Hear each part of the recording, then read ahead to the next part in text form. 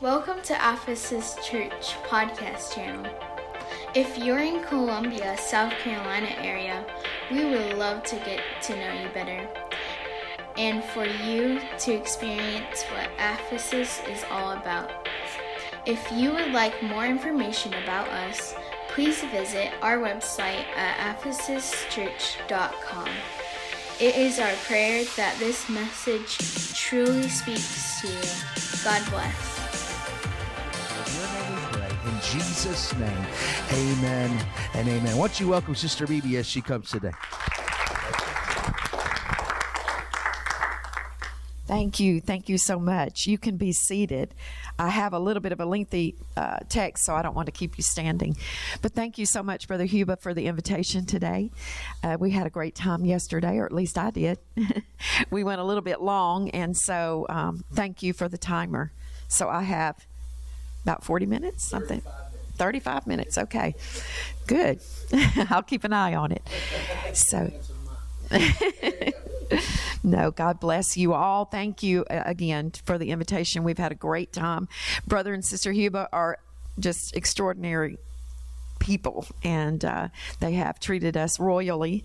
And thank you for the basket in the room and all the food that we did not need, but thank you, Jesus. Amen. I'm going to read from Psalm 51, verses 1 through 17. It's a little bit lengthy, but I think it lays the foundation for what I want to talk to you about today. Have mercy upon me, O God, according to thy loving kindness, according unto the multitude of thy tender mercies. Blot out my transgressions. Wash me thoroughly from mine iniquity, and cleanse me from my sin. For I acknowledge my transgressions, and my sin is ever before me. Against thee only have I sinned, and done this evil in thy sight, that thou mightest be justified when thou speakest, and be clear when thou judgest. Behold, I was shapen in iniquity, and in sin did my mother conceive me.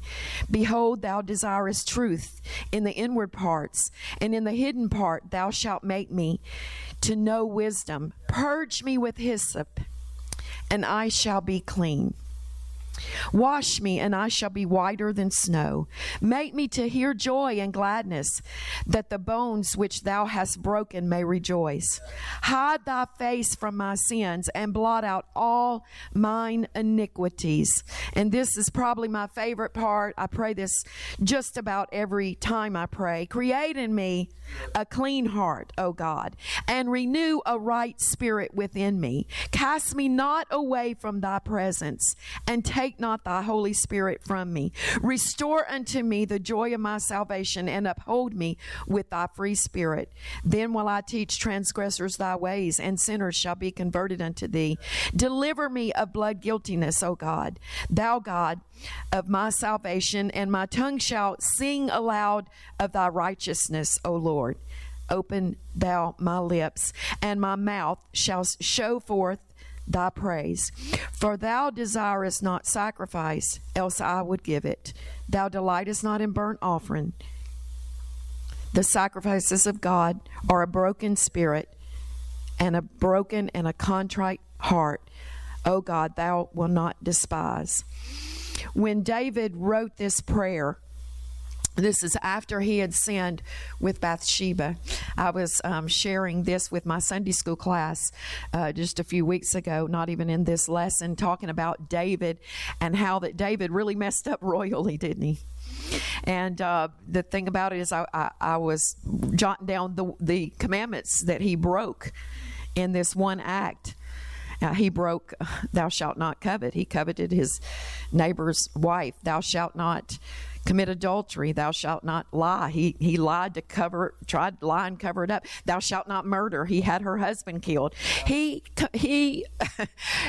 messed up royally. He broke all the commandments. I think maybe, unless it happened on Saturday night, he didn't break the Sabbath. So That was a really big mess up. But then he writes this prayer, create in me a clean heart, renew within me a right spirit. He said, against thee and only thee have I sinned. He recognized his sin and asked the Lord to cleanse him and wash him of his sins. I think that's so beautiful that we don't have to run away from God. We don't have to hide from him. We go to him. We confess it. It's against him and his word that we have sinned against. And so I want to talk to you this morning about a deep clean. We need to deep clean our hearts and our minds. And I just want to talk to you a few minutes about a deep cleaning of our spirits. Think about the feeling, especially you ladies, you get when you deep clean your house. The clutter goes away. The surfaces get that gleaming, shiny look, and everything smells fresh and new.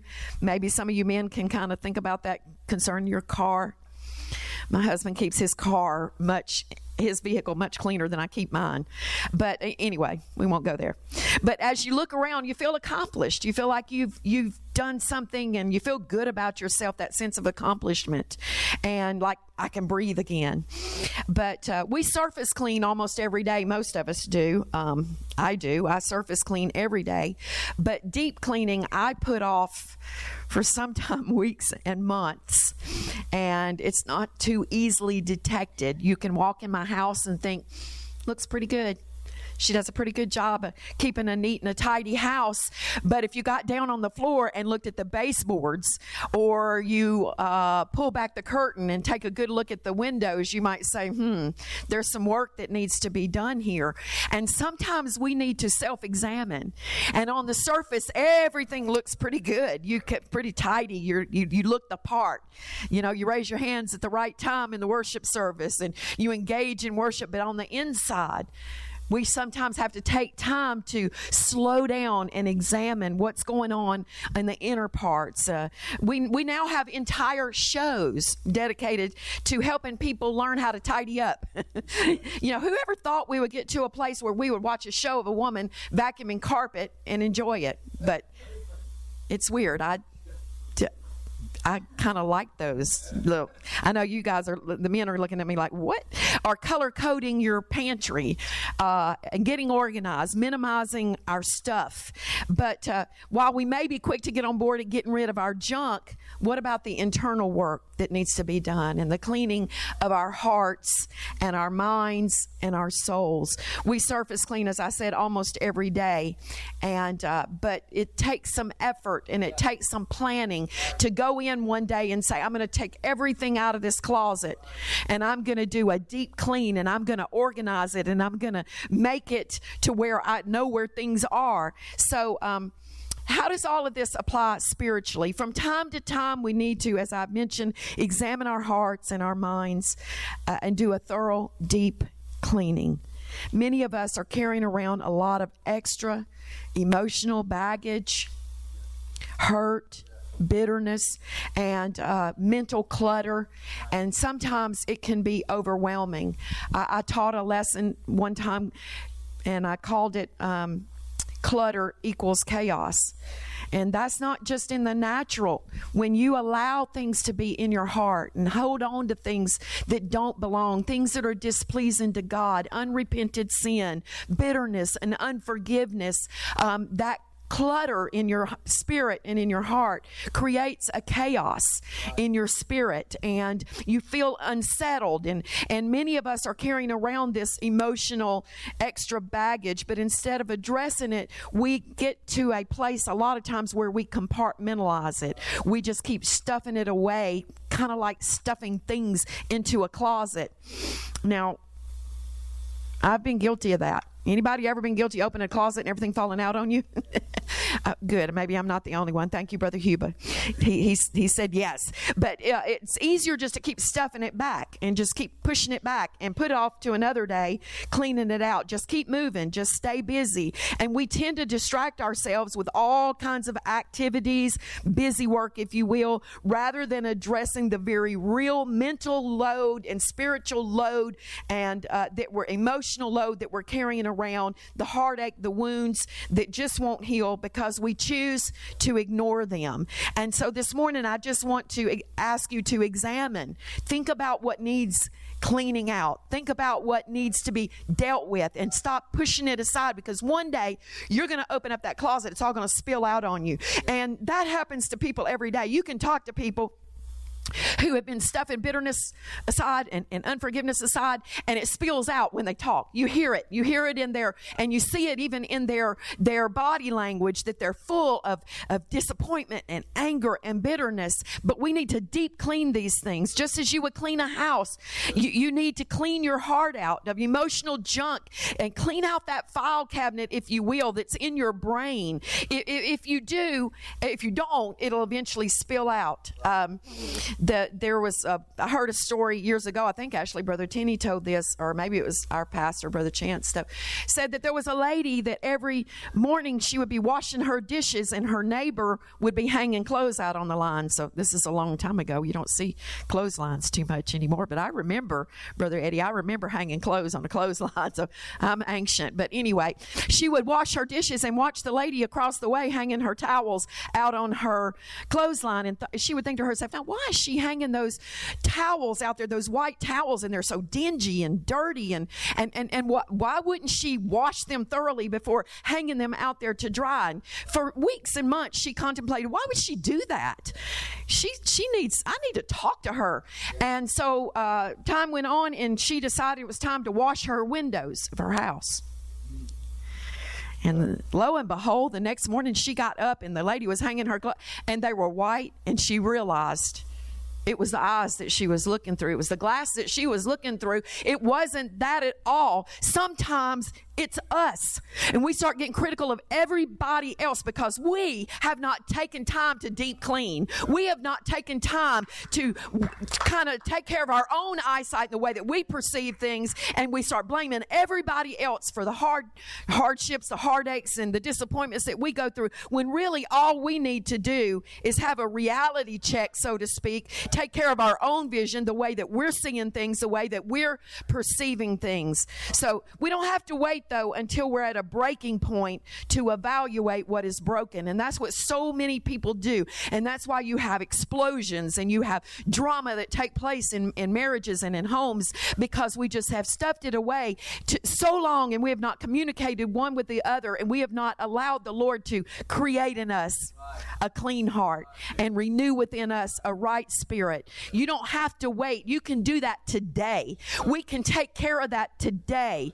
And in fact, it's really healthy practice for you and I to invite the Holy Ghost in on a regular basis to renew our hearts and our minds. Lord, renew me today. Create in me a clean heart. Wash my mind, my heart. Help me, Lord, to know your word and self-examine over and over again. I've always said that is one of the key things to living for God is self-examine. Examine yourself. What am I dwelling on that's not pleasing to God? What activities am I involved in? What am I listening to? And I'm going to talk about some influences today that we need to take care of. David turns his remorse into genuine repentance. He doesn't just shove his emotions away. He doesn't try to hide his sin and his shame. He said, against you and you only have I sinned. He did not say it was Bathsheba's fault. It was, I believe that he had gone to that rooftop many times. Sure. He should have dealt with it weeks and months ahead of time. He should have gone to God and said, create in me a clean heart before he sinned. Because I believe he contemplated it. I don't think it was just a whim. Maybe he did. I don't know. I'm not sure. No, the Bible doesn't say, but he asked God to do a cleansing work in his heart. And every day we have the opportunity to do the same. When we are overcome with guilt and shame and bitterness and rage and unforgiveness, we can ask God to create in us a clean heart. When faced with temptation, as I've mentioned, that he must have been tempted long time before he acted upon that. We can go to God. Matthew 23, Jesus talking to the Pharisees, he said, be careful to do the right thing on tiny details, but you're careful to do the right things. He's talking about the Pharisees on the tiny details. but you are not examining the motivations that are in your heart. His words capture why it is important not only to clean the surface of our lives, but also to allow the Spirit to transform our hearts. This is what it says, Matthew 23, 25 and 26. He said, "Woe unto you, scribes and Pharisees, hypocrites, for you make clean the outside of the cup and of the platter, but within they are full of extortion and excess." He's actually talking to the disciples, and this is what he's telling them. "Thou blind Pharisee, cleanse first that which is within the cup and platter, that the outside of them may be clean also." He said, you're just so worried about the outside and what people see. And I think as apostolics, as Pentecostals, we can get really caught up with that. It's a little bit of a snare for us if we're not careful, that if we think it all looks good on the outside and we appear to be holy, then we are holy. Okay. That's good. Let's talk about deep cleaning our souls from shame and toxic influences in relationships just for a few minutes. I'm watching the clock. So I love that. I need that in my Sunday school class. So deep cleaning our shame. What would your life look like? What would your walk with God look like if you never had to deal with shame? Imagine never feeling unworthy, never feeling inadequate, or like you had to prove yourself. What risks might you take if you didn't have to be held back by shame? So shame is overwhelming feeling that our mistakes may become our identity. We don't want our mistakes to become, Thomas was known as the doubter. I'm sure he had great faith. He had a moment of doubt. He's known as that. Shame can identify you, and we don't want that to happen, and we need God to cleanse us. Take a look at the garden. God tells Adam and Eve that they're free to have any fruit in the garden that they would choose to have, but of the one tree, don't go there, don't do that. But the serpent convinces Eve to try it, and she convinces Adam to try it, and immediately shame swoops in, and they feel the need to hide themselves. And instead of running to God and admitting, and can't talk this morning, and admitting their mistake, they feebly try to hide it and cover it with fig leaves because they're so ashamed.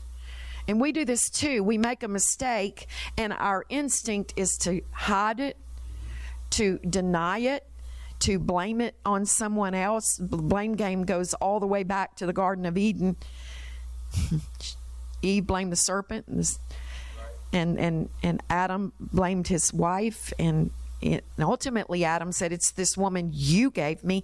He even has the audacity to blame God, and so but eating the fruit was wrong, and shame was on the other side of eating the fruit. And what they were telling themselves is, we're bad, we're terrible people, we have to hide away from God. So guilt can often be a gateway to repentance and strengthening our relationship with God, but shame keeps us stuck in sin, and we want to distance ourselves many times from God when we feel ashamed. He knows it anyway. Confession is truly good for the soul.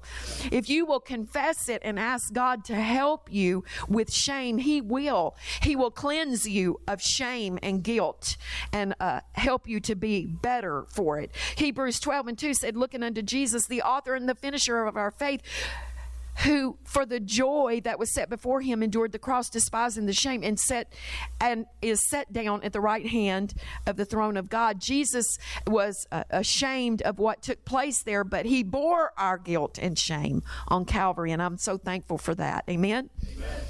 So we also, I want to just touch on influences, toxic influences that we need to be cleansed of.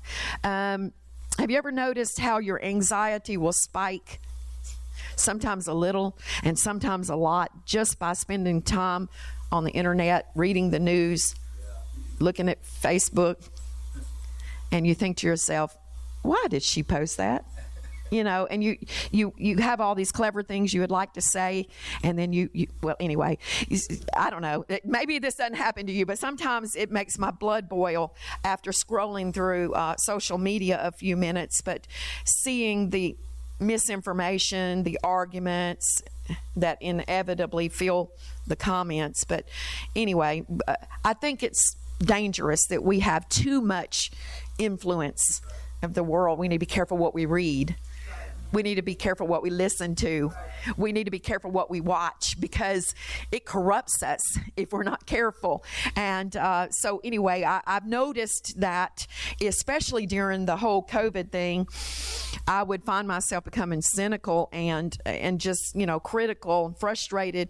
A lot of people even became depressed based upon what they were watching on the news. And many times my husband got up and said, y'all need to stop watching CNN. Get in the Word, turn it off. Don't pay any attention to that. And I wanted to be informed. And I remember early on, I remember thinking, this could go bad. This could go really bad.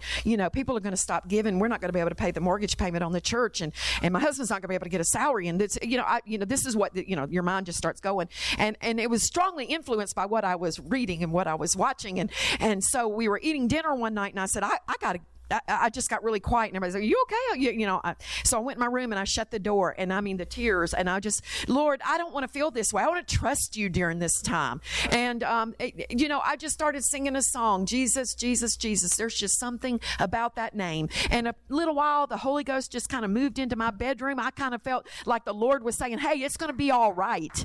I needed to cleanse out that cynical and critical spirit and attitude and that lack of faith in God. And he just kind of renewed me. My daughter came in the room, "Mom, you okay?" And I said, "Yeah, I'm just spending a little time with the Lord." I didn't worry about it from that point on. I examined my heart, and I said, this is not pleasing to you, God. I have to cleanse this out of my mind and out of my spirit.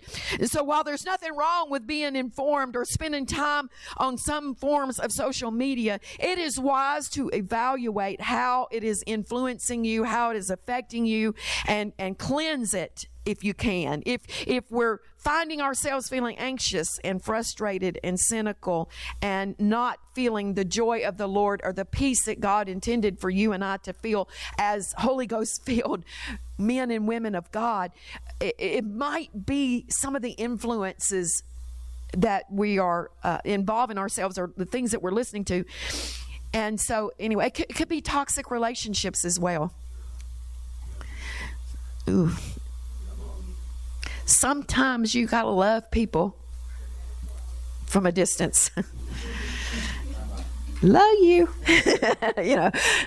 but I'm not spending a lot of time with you because you're a toxic influence in my life. And they can be really good people going through terrible times, and they're spewing all their frustration on you, and you walk away and you feel like you need to go take a shower. Because of it. Many of us struggle loving people while setting boundaries for ourselves. Some relationships are just toxic and they need to be cleaned.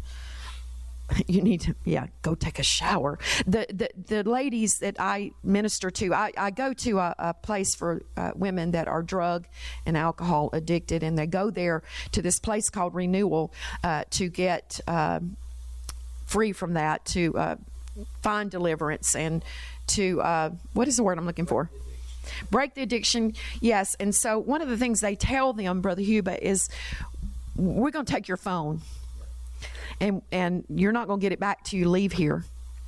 And they can't get on social media. They can't talk to any of their friends. But then when they get ready to graduate out of the program, it's a 7-month program, they say, you need to throw this phone away and get you a new one, because all those contacts that you have been such a terrible influence on you, that you have to cleanse yourself of that if you're going to live in recovery. Otherwise, you're going to go right back into it because of the toxic relationships and influences. It's real. It's real, and you need to examine some relationships, and I need to examine some relationships. We can waste a lot of time on a lot of people who don't care about changing or doing right, and their influence on us can become very, very toxic. And I don't like hanging out with people that are negative. You can do it a little while and try to help them, but you and I are not meant to bear a lot of that long term. We just can't go around carrying our baggage and their baggage and mama's baggage and grandpa's baggage. Anyway, be careful of the influences. I tell this story quickly. I'm running quickly out of time, but Caleb, our youngest son, he's 27, and one evening he asked us, could he go to some school friends, and we were kind of uncomfortable about it. You'll remember this story as I get into it. And we were kind of uncomfortable about, Caleb, I don't know about the influence. That could be somewhat of a toxic influence. These kids have not been raised in the church, and he's about 17 years old. I know he was driving at the time, and one of his buddies from church was going, and he said, well, he called him by name, so-and-so's going. And so I said, okay, listen, if you get there and it gets uncomfortable in any way, come home. It was supposed to be a all-night thing. It was supposed to be a sleepover type thing. So about 11 o'clock, 11:30, I heard the front door open. I thought, who's coming in? It was Caleb. And I said, and when I walked around the corner, I could see his face was tear-stained. And I said, what happened? What's wrong? He said, well, Mom, I've grown up with these boys. And he said, gone to school with them since elementary.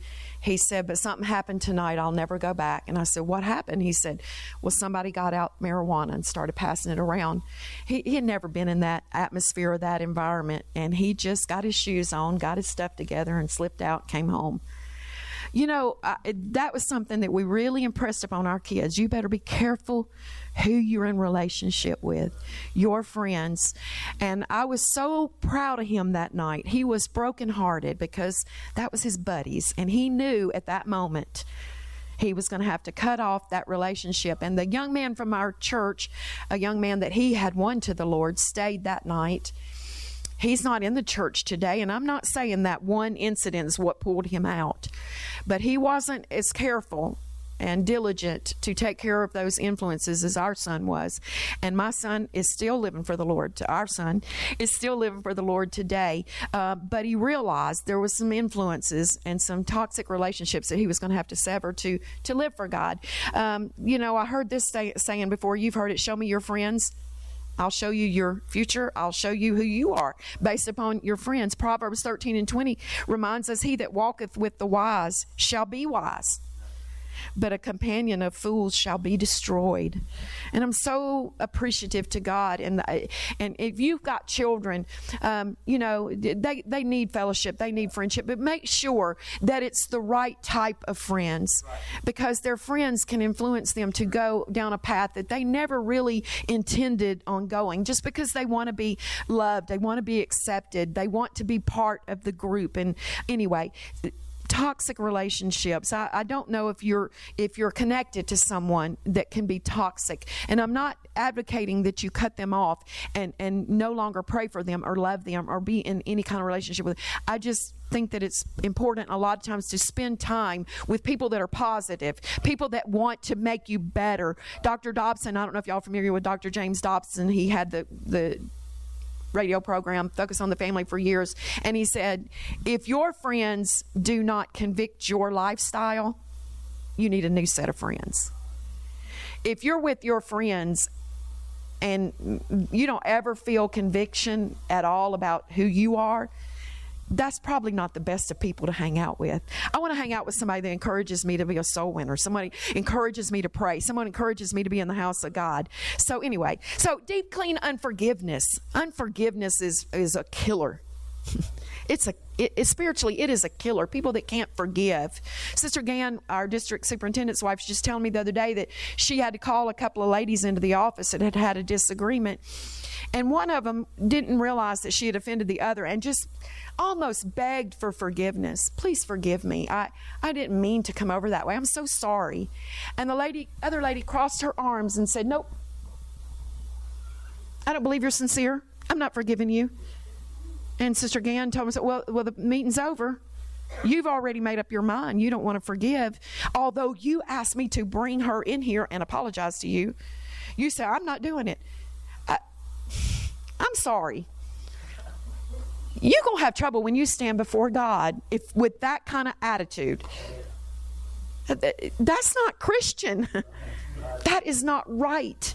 And this woman may carry that unforgiveness for the next 5 years, 10 years, 20 years. It could be the stumbling block that the enemy put in front of her to get her off track and cause her to be lost. If you are hanging on to unforgiveness, you are the loser. Many times the person that has offended you has moved on and forgot they ever did it. A lot of times they never knew they did it at all. You know, and the offender in this situation was like, I didn't mean that. That came over wrong. I am so sorry. Give forgiveness. Especially when someone is truly repentant and they're asking you to forgive them. And it is a hard thing to purge, because a lot of times we have the attitude that if I forgive them, that I'm giving them a pass and what they did to me is okay. It is not that at all. We're tempted to think that unforgiveness gives us power over them, but in reality, it causes us to be a victim of unforgiveness. You know, some people are very comfortable being victims. I don't want to be a victim. If you're a victim, you're a victim. Who wants to be a victim? I mean, I don't want to go out and have somebody try to commit a crime and me be the victim. But there are people comfortable and happy being the victim. But you're still a victim. I don't know. Maybe that doesn't make sense to you. I don't want to be a victim. So, I'm going to do what I can do to get myself out of the wheelchair of victimization, if that's even a word. And the whole mindset of who I am. And, when they came out of Egypt, they had that slave mentality, but they didn't have to. They chose to. People have a victim mentality, but they don't have to. They can cleanse their mind and their heart of all the unforgiveness and the frustration that they felt toward the person who offended them. And we just cannot cling to unforgiveness. Convinced that what happened to me is so unfair. Anyway, but as a Holy Ghost filled man or woman, you can focus on what's not fair, or you can focus on God, who is faithful and just to forgive us and to wash us and to cleanse us. Ephesians 4:30 and 31 says, "And grieve not the Holy Spirit of God, whereby ye are sealed unto the day of redemption. Let all bitterness and wrath and anger and clamor and evil speaking," and evil speaking, and evil, my needle got stuck. People think that they can say anything about anybody as long as they don't hear it. And in the South, if you say bless their heart, then you can say anything you want to say. She's so stupid, bless her heart. That's what we think. If we say bless her heart, it's okay. We can just say whatever we want to say. But that's not how Christians should conduct themselves. I'm sorry. It is true. We have a lot of people from the north that's moved down to the south and part of our church, and they laugh at us because we'll say things like, bless her heart, while you're rolling your eyes and thinking about, anyway, so in closing, as we seek to deep clean our souls from things that hold us back and weigh us down, know that Jesus himself is the way, the truth, and the life. And in him you can have freedom. You can be washed. You can be cleansed. You can be delivered. You don't have to be heavy with all this baggage and stuff that you keep cramming in there and think you got room for all that in your heart, plus room for love for God and people. You don't. It's got to be cleansed. Don't let your past define you. Past hurt, brokenness, and failures need to be dealt with, and they need to be cleansed.